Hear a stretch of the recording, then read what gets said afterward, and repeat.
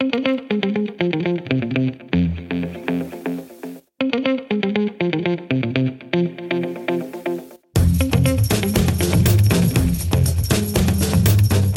and welcome to Max Politics. This is Ben Max, now coming to you from New York Law School, where I've recently started a position as executive editor and program director for the Center for New York City Law. I'm excited to be at New York Law School in this role, to be able to keep bringing you Max Politics from the Center for New York City Law, and to get to work building on the legacy and infrastructure of the center to enhance programming, reporting, and commentary on New York policy, government, and law. So stay tuned for more from the Center for New York City Law and New York Law School. We've got a lot in the works to build on what's already going on here, including the great city law breakfasts that occur on occasion, as well as the reporting in city law and city land. And we're working on much more to bring you. And now Max Politics is here at New York Law School, and we're continuing our in-depth conversations on New York policy and politics.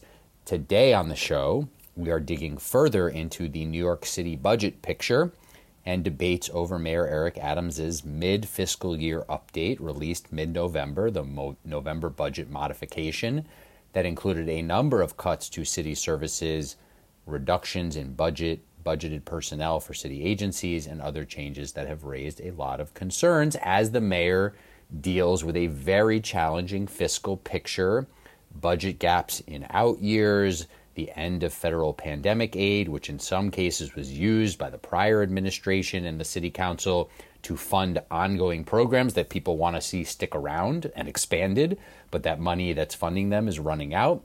Challenging fiscal picture for the mayor, of course, also including the migrant crisis that has arrived in the city, well over 100,000 asylum seekers who've come over the last year and a half, and many of them unable legally to work and in the city's care. A lot of challenges for the mayor, and yet still even people sympathetic to his position are raising questions about some of the decisions that he's making in especially this budget modification that we're diving into further here today. The mayor himself has said he did not like crafting this budget update, but he's claimed that he made the choices he felt were necessary. Others disagree, however, pushing back on reductions to funding for libraries, CUNY, police officers, parks workers, composting and trash pickup, community schools, early childhood education offerings, and more. We are speaking here on Tuesday, December 12th, 2023. It's the day after the New York City Council held a marathon hearing on the mayor's November budget modification. My guest today chaired that hearing and is the chair of the City Council's Finance Committee, City Council member Justin Brannan. He's a Brooklyn Democrat, and he will join me in a couple of minutes here to discuss the hearing, the budget debates and negotiations that are underway, and what comes next.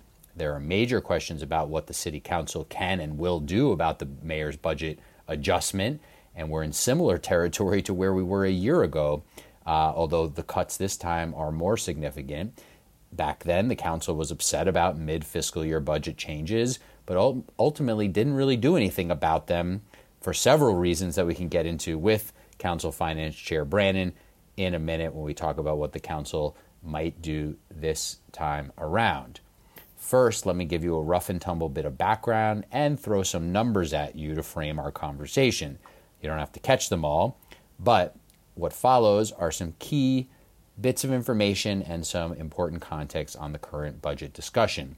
Before I do that, actually, let me also highlight that I had another in-depth budget conversation on the prior episode of the show with experts from the Citizens Budget Commission, covering a lot of different ground than what you'll hear today with Councilmember Brannan, who is largely going to talk with us about what he heard at the hearing and where things stand now. When I talked with the experts from the Citizens Budget Commission, we got into a whole lot more about sort of the broader city budget picture, the fiscal condition of the city, and a lot of aspects of that. So they're complementary in a way. All right, a little bit of context before I bring on Councilmember Brannan. As of Mayor Adams's November budget modification for the current fiscal year, which is fiscal year 2024, running from July 1st, 2023 through June 30th, 2024. The budget is now expected to be $110.5 billion for the current fiscal year. That's a growth of $3.4 billion since the budget was adopted at the very end of June, when the mayor and the city council had a budget agreement and it was passed by the council at the very end of June. Those changes are largely based on a variety of new spending needs, from greater than projected spending on several fronts at the Department of Education, as well as on services for tens of thousands of asylum seekers, as well as certain expenditures at the fire department and many other agencies. There are a broad list of new spending needs and projections. That updated spending plan also includes the recognition of $2.6 billion more than expected in grant funds from other levels of government and hundreds of millions of dollars more in city tax revenue than was expected, largely based on increases in income and sales tax receipts. It also, crucially, controversially, includes a savings program that reduces projected spending by $1.7 billion across city agencies. So even though the overall budget is growing here by a projected $3.4 billion since adopted, that also includes, that's a net figure, that includes the $1.7 billion in the savings program. That includes hundreds of millions of dollars in direct service cuts to things like trash pickup and library operations and a whole bunch more. As I mentioned, the November budget update accounts for a wide variety of new spending needs that have been identified since budget adoption, including, but not nearly only, an additional $1.8 billion in the current fiscal year for services for asylum-seeking migrants in the city's care. That is bringing the total fiscal year expected expenditure on migrant costs to $4.74 billion for this fiscal year. Now, outside experts cast some doubt on those projections, and many voices want to see the city rein in those expenses, which the Adams administration is now working on through several initiatives.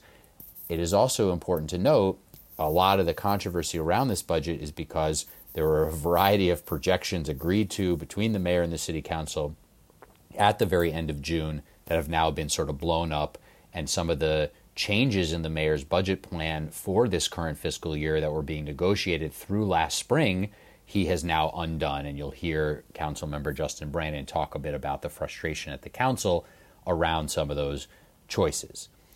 In a controversial move, the Adams administration did update those migrant cost expenditure projections significantly for this fiscal year and those to come. This is as the city tries to get more help from the federal government and even more help from the state government, which has been much more helpful than the federal government. There are questions about how the city is dealing with those migrant costs, including the contracting processes and what kinds of contracts and contract oversight and a whole bunch of things that relate to those costs that I won't get into right now. But a lot of these challenges led the mayor to call for a 5% program to eliminate the gap, otherwise known as a PEG. This is the savings program requiring city agencies to present to him 5% in potential savings for the current fiscal year, and he then instituted the $1.7 billion in spending reductions from the adopted budget, and he has plans for more savings programs to be instituted in the coming budget plans. The next one is due in January. The questions around some of those choices include whether it was necessary for the mayor to accept direct service cuts. There are other pieces to the picture, by the way, that also include things related to personnel vacancies that aren't necessarily accounted for as direct service cuts, but absolutely can relate to services and whether the city is able to perform many of the tasks that it needs to perform. And so when you talk about direct service cuts, there's also related matters, and there is some gray area in terms of what counts as a service cut and what doesn't. There are a variety of aspects to a program to eliminate the gap and things that can be called savings. In some cases, by the way, that even includes increased revenue. So if certain city agencies are able to bring in more revenue for the city, that can actually count towards their savings goals because it's helping the city's bottom line and meet those numbers. There are ongoing questions about personnel policies in city government and the city's ability to fill thousands of budgeted vacant positions across city agencies and how understaffing may be impacting service delivery. There's a lot of metrics that are not looking great for the city, that are in the mayor's management report and relate to some of the vacancies, and then also other challenges with performing things like food stamp approvals, closing affordable housing deals, and more. It's important to note, though, of this $1.7 billion in savings, only a small percentage is from direct service reductions. According to Budget Director Jacques Giha at the City Council hearing that occurred on Monday, December 11th, 82% of the PEG, the program to eliminate the gap, the $1.7 billion in saving, is not cutting direct programs. There's all sorts of other methods, including spending reestimates and other things. And Director Giha said he was happy to work with the council if they have ideas on addressing program and service cuts. This is something the mayor even has indicated that he's open to. But then when it comes to the actual budget plans and documents, there seems to be less willingness from the mayoral administration to adjust some of these plans. There's an additional round of PEGs coming. The mayor has already announced. He's already asked his city agencies to prepare those savings plans. That will be seen in mid-January with the preliminary budget for next fiscal year. So more to come. The mayor also announced a directive to city agencies to reduce migrant-related spending by 20%. And he also continues to push other levels of government for more help there. As of the November budget update, important to note, there's now a projected $7.1 billion gap for next fiscal year. That is something the mayor and his budget team have to close by the January plan. So that's part of where they're trying to put into perspective all these debates over the service cuts and the funding, saying they even have more that they have to figure out how to shave off of spending for the next budget plan. So Councilmember Brannan will join me in a minute to discuss all of that and more, and many of the challenges that the city is facing while the city council and other voices are pushing back on the mayor's decisions. A few other quick notes here on the city's fiscal picture. Let me say from other perspectives, including the council, the city council's economic and tax revenue forecast for the current fiscal year based on the November budget update was released just before the city council hearing. And it says it estimates $1.2 billion more in tax revenue for the current fiscal year than the mayor's budget office is projecting. So right there, immediately, the council is saying we will have $1.2 billion this fiscal year that could be used to offset some of these direct service cuts. The mayoral administration has yet to recognize that revenue. The city also has in-year reserves that are also budgeted, which the City Council Speaker Adrian Adams and Council Finance Chair Brannan have called on the city to use at least some of to avoid some of these cuts.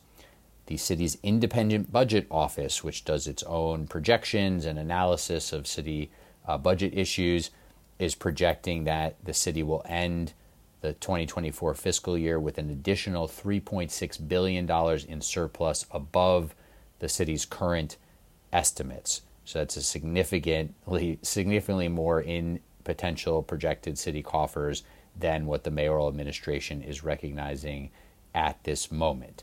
There are a variety of other ways in which the Independent Budget Office, known as IBO, wants to see the city update some of its projections. For example, the IBO estimates that the city will spend $3.5 billion less than the Office of Management and Budget forecast in 2024, but $366 million more than their estimates for 2025. But that's significant. The IBO is projecting $3.6 billion more in surplus this fiscal year, and that the city will spend $3.5 billion less than forecasted this fiscal year.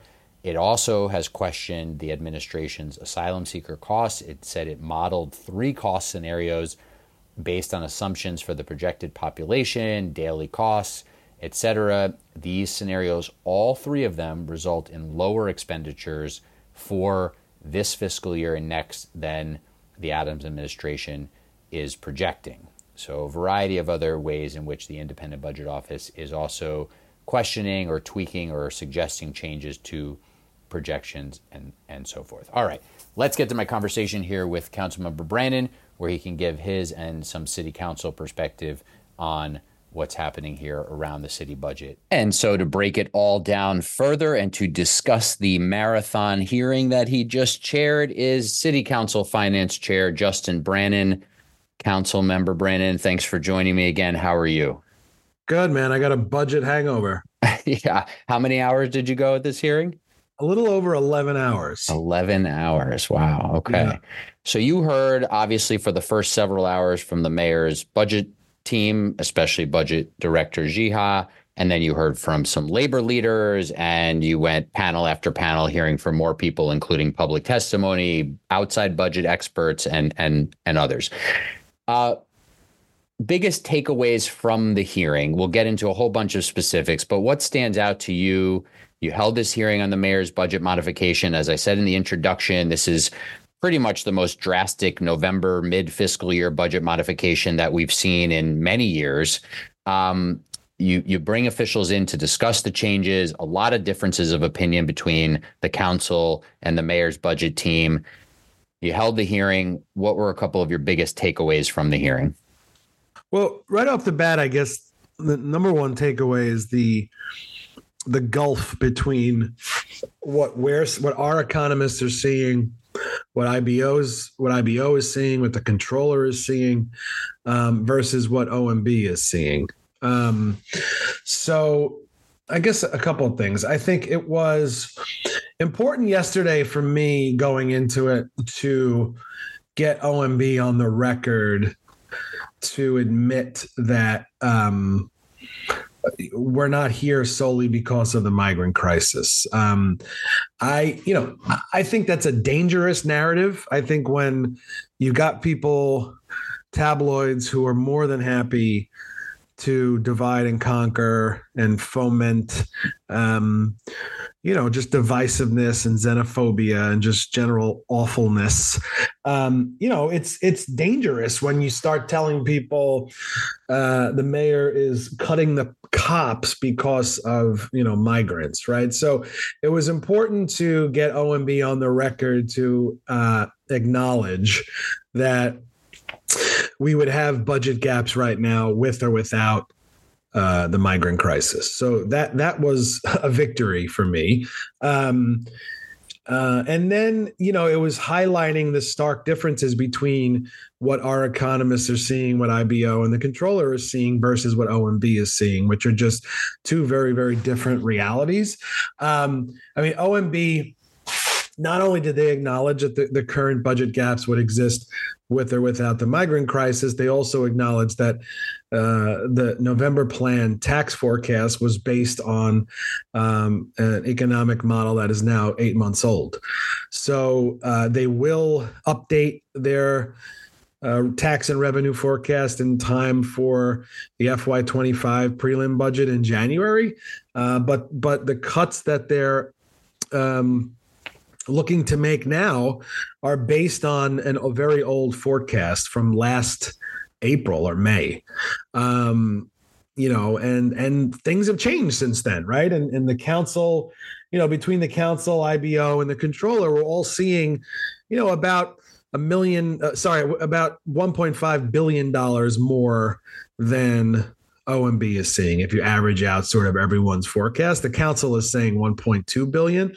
And that's because the city economy, though it's finally showing signs of slowing down, it's proved to be resilient and durable. And post-COVID, tax revenue has,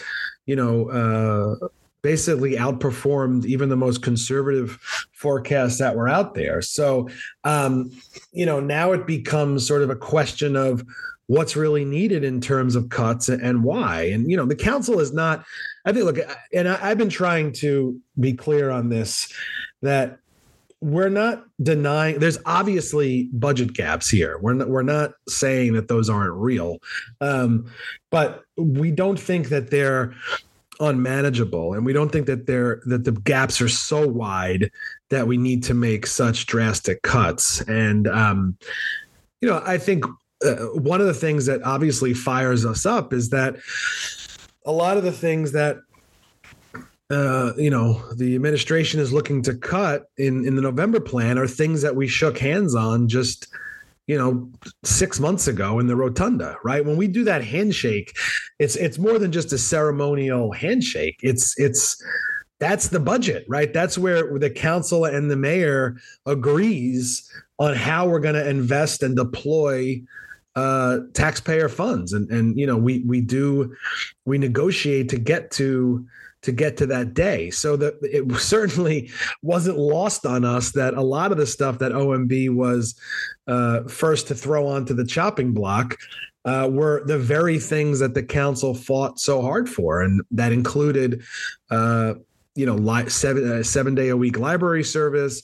It included the community schools. It included the composting. These are issues that the council prioritized and fought for because that's what our constituents were asking about and telling us and asking us to fight for. So, it calls into question sort of, what's a handshake if we shake hands and 6 months later, the very things that we shook hands on, you're offering up for sacrifice, right? So, we've got a little under 1.5 billion in surplus. So in total, it's over $3 billion to close what OMB is saying is a $7 billion deficit. Which, you do the math, it's about a $4 billion gap, which historically is a very manageable gap to close, And as I was saying in the introduction and in the prior episode I mentioned of the podcast where I gave an overview of the budget situation before your hearing and talked with some experts from Citizens Budget Commission, people really need to understand that a program to eliminate the gap, a PEG, a savings program, is not just service cuts. That is actually very often only a small percentage of a savings program. Often it's reestimates of spending, it's reestimates of revenue, it's a variety of other things. In some cases, here it's been elimination of some budgeted vacant positions in city government. We'll talk about that in a few minutes maybe, but there's a whole bunch of strategies involved here that the mayor's team is instituting yet another round of, as I mentioned, for the January plan that will be coming forward for the preliminary budget for next fiscal year. So as you say, very often a $3, $4, even $5 billion budget gap several months out for the next fiscal year is manageable. It's not lovely to do, but it's manageable. The questions, I think, continue to be, so one, we'll be looking ahead to that, and maybe we'll come back to that, but let's stick with the current fiscal year. The questions continue to be, okay, certain new needs and spending arise. Let's even say that the mayor and his team budgeted in good faith around the asylum seeker services, but then quickly realized after the budget adoption that expenses were just exploding, which they said is what happened in August, which defies some logic, but we'll come back to that. In the current fiscal year, the mayor is then left with choices around, okay, how do I keep the current fiscal year in balance? And let's dig in a little bit more on sort of those choices. So you have a savings program that the mayor instituted, which they say is shaving off $1.7 billion in spending from the current fiscal year. But then again, as I said, most of that is not direct service cuts. So talk about the direct service cuts and the debate you're having with the mayoral administration about what to do with that. You say there's more tax revenue coming in. Why not just use that? I heard city council members in the hearing you chaired repeatedly, including yourself, repeatedly asking the budget director, why not use this additional revenue to undo some of those service cuts? Right. So it's you went round and round on that quite a bit. It's a card game, right? So, and this is I'm going to pull back the curtain a little bit here. It's a card game that OMB plays this is just what they do, right? They typically do not acknowledge or recognize increased revenue until they've got a plan for how they want to spend it. So part of the reason why they haven't updated their forecast since April or May is for that very reason. So in order for and OMB inevitably come January prelim, they absolutely will acknowledge what we're saying right now, which is that there's at least $1.2 billion over what was originally estimated in tax revenue. And then they're going to say, yep, we acknowledge that the money is there, and here's what we're going to do with it. Because what they don't want to do is negotiate with us about how that money should be allocated. So, and there's some legitimate motives to that, right? Which is being careful and cautious with the city budget.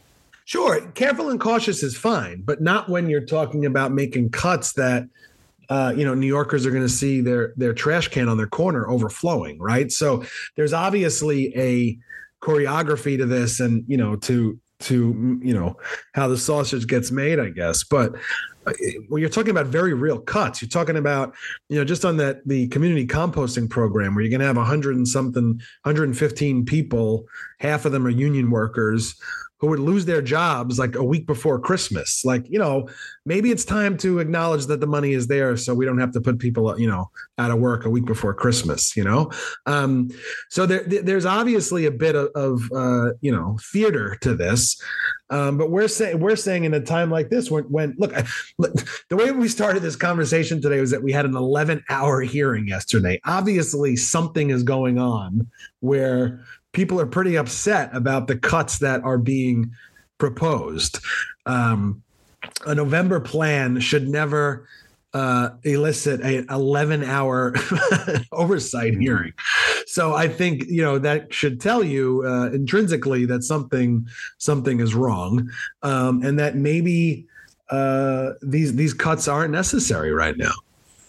So what's your best explanation, and maybe you're just totally mystified, but what's your best explanation for New Yorkers here about why the administration is refusing to use either some of the in fiscal year reserves that are pretty much always there just in case, or the additional over projection revenue that's coming in? So there's several $1 billion that could be used. Now, Budget Director Jihad basically said, well, part of the reason is we have this $7 billion gap to fill for next fiscal year. So maybe take that as the rationale. But what's your best explanation about why the administration wouldn't take $500 million, $1 billion of that to plug these direct service cuts? Do you have any sense beyond that one reason as to why the mayor's doing this? There are a couple of council members who said at the hearing, and I think you've said this in other venues, and maybe I missed it at the hearing, but that this seems a little bit like a ploy from the mayor to try to leverage for more federal help for asylum seeker aid, because the federal government has clearly been largely MIA in helping the city financially on this crisis. And I don't know that there's anybody outside of the federal government who thinks, that's okay.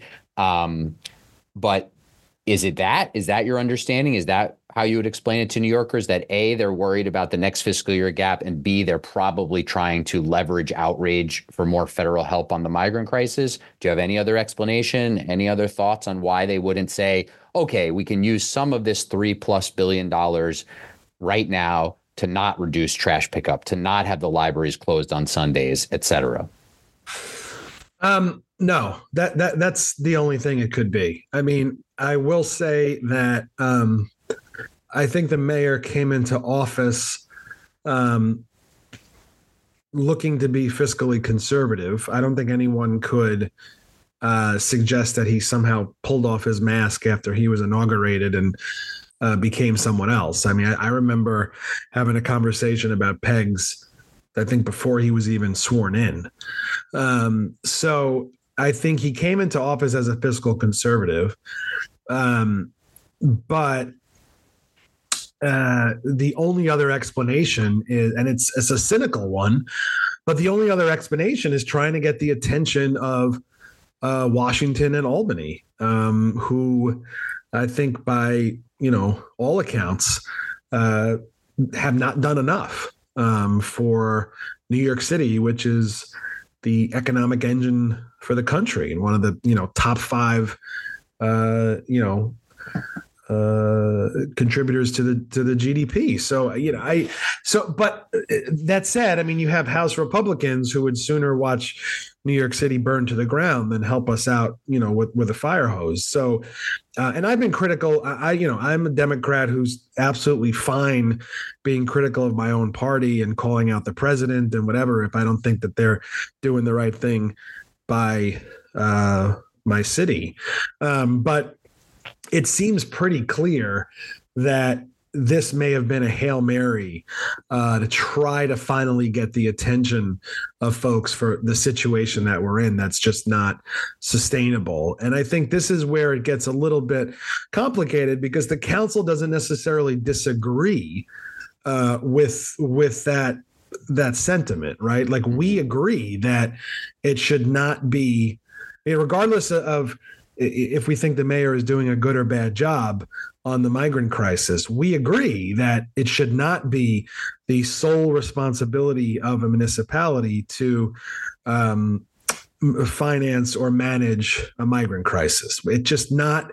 We don't have it. We don't have a Department of Resettlement for a reason, right? That's a federal responsibility, and the fact that, for myriad reasons that we can discuss and debate, the fact that we're not getting the help that we should be getting from Washington is really a dereliction of duty. And I think, New York City, we're on our own. And the problem is that you're never going to finance a migrant crisis by cutting your own budget. So the council has dug in with Trump. We had a very long hearing a couple of months ago to dig into the migrant costs. And we haven't gotten really a straight accounting of how this is being financed and to make sense of the costs. And sort of the only plan that we've received back from the administration has been just more cuts. And we're just not going to cut our way out of this thing. So I think a lot of it is trying to get attention, shock and awe, trying to get attention from Washington and get more money from Albany. Absolutely. Mm-hmm. I just don't think it's going to work.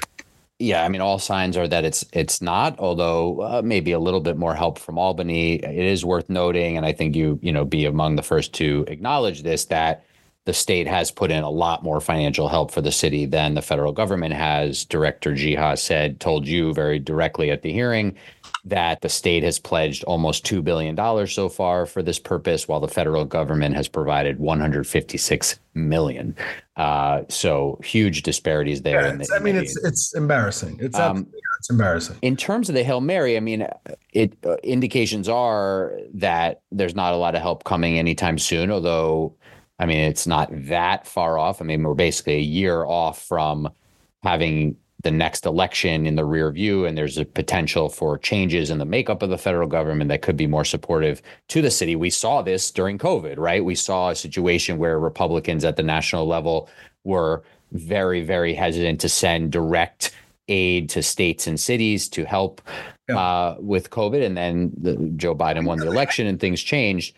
Ben, I can tell you I don't want to cut you off, but just let you into the room. Like when the speaker led the delegation to Washington a couple of months ago, I won't tell you who we heard it from, but very high level people who were very candid with us about how it's just not going to work. Like the House Republicans are not going to help us, period, the end. Like the only way we're going to get them to help is if we somehow find a way to connect support for the New York City migrant crisis with, money for more wars. Like they're just not going to help, and it was really cynical and awful. And I think the worst part of our politics. But that's where we're at. And they would sooner, you're talking about both parties that have kicked the can down the road on immigration reform for decades. And now they're seeing New York City suffering and they're like giddy about it.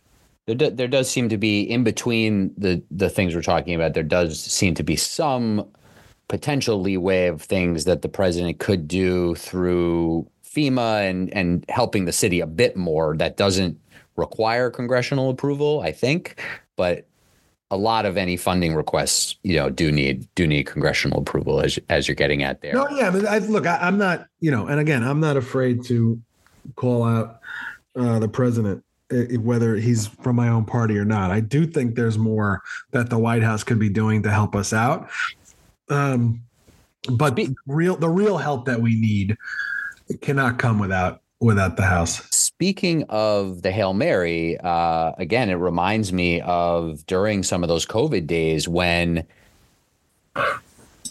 the huge drop off in income taxes that some people thought was going to happen never happened, right? Because most of the people who lost their jobs during COVID were low wage workers, and actually people at the higher end of the economic spectrum wound up doing extremely well because the stock market actually stayed strong, and some of the bailout packages, and rescue packages actually helped, and so forth. And so there were actually questions back then which relate to questions now, which is, if you and the mayor were to be able to show the federal government that you're not making any service cuts and there aren't actually that big fiscal challenges in the city, then there might be more questions about, well, why does the city even need help on the migrant crisis, right? So you can see some of the mayor's Hail Mary, right? No, sure. There's many layers of cynicism here at play.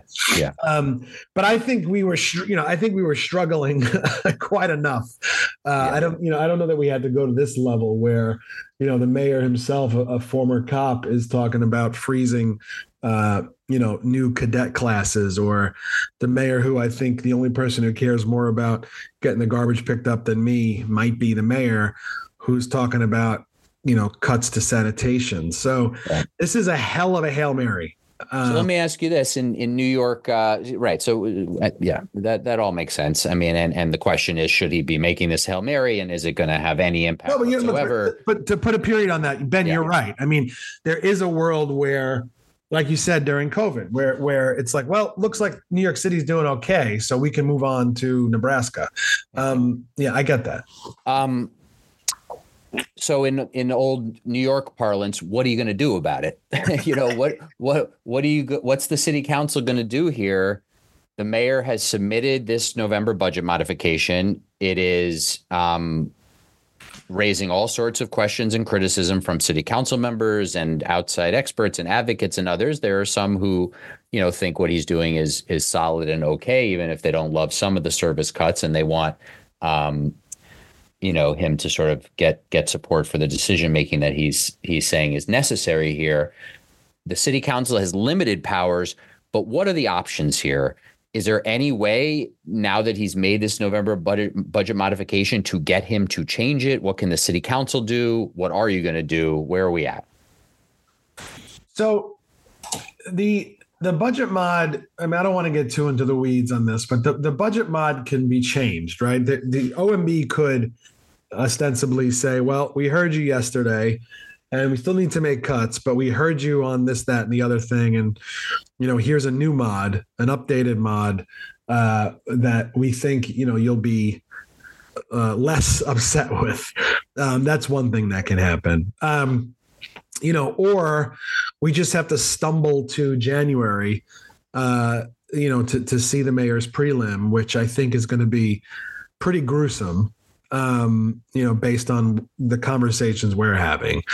But I think this is an important time for the council to, a couple things. I think yesterday there was an interesting back and forth with Director Jiha about tax breaks. And I think, Councilmember Menon brought up her bill to create the new office to look at healthcare savings that could save us, $2 billion. And this is stuff that is, I think Director Jiha kind of bristled at it a bit and said, well, this isn't going to help us right now. It's like, yeah, I know.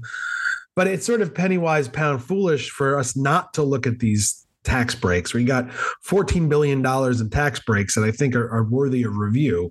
They might not fix our immediate gaps, but had we addressed these these tax breaks 2 years ago, then maybe we'd be in a better place right now. So I think this brings to bear, I'm hoping, a lot of ideas that we've had kicking around for a while, a lot of them that would require Albany to help us out, to generate more revenue for the city. And I think, most people hear revenue raiser. Certainly, the New York Post hears revenue raiser and they instinctively think it's code word for raising taxes. But we've been clear that we're not going to touch property taxes. So I think it's also important to talk about raising revenue in terms of the city collecting on unpaid fines and fees, and then again reviewing those tax breaks. So I think Councilmember Brewer had a hearing that shook out that the city is owed about $2 billion in unpaid fines and fees from the last 6 years.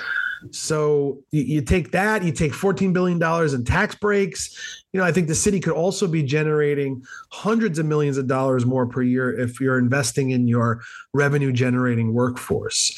Tax auditors, assessors, this is just money this is not a time for us to be leaving money on the table. And I think we're leaking all over the place with the money that we're leaving on the table right now. Okay. So as Director Jiha said, a lot of that would be medium to longer term or even just one fiscal year down the road. This fiscal year, this budget modification, is there an ongoing effort to get the mayor and OMB to pull back this modification and make a slight adjustment to it to restore some of these service cuts, or do you see it as pretty much a done deal at this point? B, either way, is the council going to consider voting this down, which would bring us back to the prior financial plan that the mayor had submitted and throw things into a bit of chaos until maybe that shocks OMB and the mayor into quickly making a change? Or C, like last year, will the council just sort of let this age into effect as a protest by not voting it through, but not really do anything about it? So I think it's still too soon to say, right? It's literally the morning after the hearing.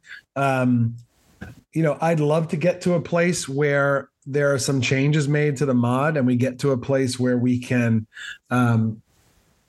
live to fight another day. I also think that the case we made yesterday was, when we're estimating $1.2 billion more in revenue than OMB is projected, we're talking about that's money that can be used right now to fill some of these gaps. So I think there's a couple different ways we can go. I think it's too soon to say. Mm-hmm. I think at the end of the day, the speaker certainly and her leadership team, we understand that our job is to keep the city running. Our job is to keep the lights on and live to fight another day. But I think, the testimony we heard yesterday, certainly from several hours of testimony from the public, is very real. And it shows that, these are cuts that are painful and cuts that we just think they're too deep and that they're just not necessary. So I think it's too soon to say. It's not out of the question for OMB to submit a revised mod. But I think it's just too soon to say at this point. Mm-hmm. Again, typically November plans do not elicit an 11-hour hearing. So, and in our last few minutes here, just a few more questions. One, does the council have a list of priorities if somehow the mayoral administration, which again appears unlikely, but after this hearing and some of the public outcry and some of the poll numbers we've seen and all of that, let's say they hear that, if they do consider an adjustment, does the council have a list of priorities to say, all right, even if you're going to restore just a few $100 million of cuts, do you have a list of priorities there? Or that would obviously be a new conversation perhaps with the mayoral administration, or they would kind of just make their own choices? Look, I'm not, it's not about giving up state secrets here, but I think a lot of the priorities are the very things that they cut, right? Like the 7-day-a-week library service, the community composting, the community schools money, some of the CUNY stuff. This is all like I think we said before, like this was stuff that the council was ready to walk away from the negotiating table back in June over. that are now back on the chopping block. And I think it just, it calls into question this co-equal branch of government relationship that we're supposed to have. That's we're often reminded of is a little bit lopsided. So I think if OMB were to come to us and say, look, let's try to make this work, then I think, the speaker would put together a list of priorities that from talking to her members. But I think based on the hearing yesterday, I think it's pretty clear. I don't think anyone yesterday, any of my colleagues or anyone in the public were no one came to that hearing to raise issues that were not germane to the cuts currently, right? It was like, look, this is stuff we just agreed on basically a cup of coffee ago, and you're saying you're going to cut it again. So maybe I'm being repetitive here, but I do think there's a little bit of sentiment out there. So let me sort of ask it again a little differently, of people who don't like what the mayor's choices are here, but they're also wondering, okay, city council members, you're all saying you don't like it. You're all saying he's going back on this handshake. What are you going to do? Why not play hardball? Why not vote down the budget modification and force their hand? Or why not, take more drastic measures? I mean, unfortunately, it's just not that simple, because I think January is really, the prelim budget is really what we need to be focusing on. Mm-hmm. I think this is obviously taking up all the oxygen now, but, it's already middle of December, 35 days from now, or 30 days, I don't know what the clock is, but we'll have a new FY25 prelim budget that by all accounts is going to be pretty gruesome. So we're sort of looking ahead to battling out, the next round, so we've got to navigate this one so we can live to fight another day in January, which I think is really going to be the time when we're going to have to really, muster up, because I think that's going to be tough. I'm going to let you go here. Let me know any final thoughts, anything we didn't touch on here that you think is especially important. There are a bunch of things, we didn't get to in this conversation. You and I have talked a little bit about in the past related to sort of personnel policies. We can revisit that down the road a little bit. Questions around filling vacancies and attrition in the city workforce. I mean, there's also questions here that came up at the hearing that I thought were really interesting that seemed to get at some council members saying, okay, you save some money here with a vacancy reduction program, which is basically saving money that wasn't going to be spent anyway, because there's nearly 20,000 budgeted vacancies across city government, and the government, can barely, keep a net positive growth in the headcount that's budgeted. But maybe there should be more vacancies reduced in order to fund some of these service cuts, if that's a choice you have to make. But, comment on that if you want, or we can get into that another time. But anything we haven't touched on here that's really important from your perspective, from the council's perspective, as we move forward in this process, and I let you go here. No, I mean, look, the council's been clear. We're not going to raise property taxes. We're not going to do layoffs. The vacancy piece is it's a new dynamic now, because when you're talking about obviously we're doing hiring halls and holding out hope that those spots are going to be filled, but it's a year later and it's like molasses and it's just not happening. So for us to carry that, that weight while we're cutting stuff that's in the here and now, that choice becomes a bit clearer, I think. So, it's another thing we're going to have to look at, and I think I'm still sort of doing the autopsy of the postmortem of the hearing yesterday, but I think we got a lot of good out of it, a lot of clarity on it, and we'll arm ourselves to go, fight for the people again in January. And notable, by the way, that this is coming up on the end of the 2-year council class, so you have a slight adjustment in the makeup of the council. Not a big change, but new council class starting in January with 4 new members. So that's a little bit slightly different. Everybody expects, obviously, the speaker to be reelected speaker for 2 more years, and for you to remain finance chair. But there will be a new council class, coming in for this next steps of the process here once we get into the new year. So that's an interesting thing. And I guess I should have said early on, this is our first time speaking since you won a tough re-election. So congratulations on that. Thank you. The debate we did on this podcast was a lot of fun. I thought that was good. I thought it was a good substantive and fiery debate. Indeed. So, and people, including myself, and maybe you were expecting your election to be a lot closer, so you won by a wider margin than most people expected.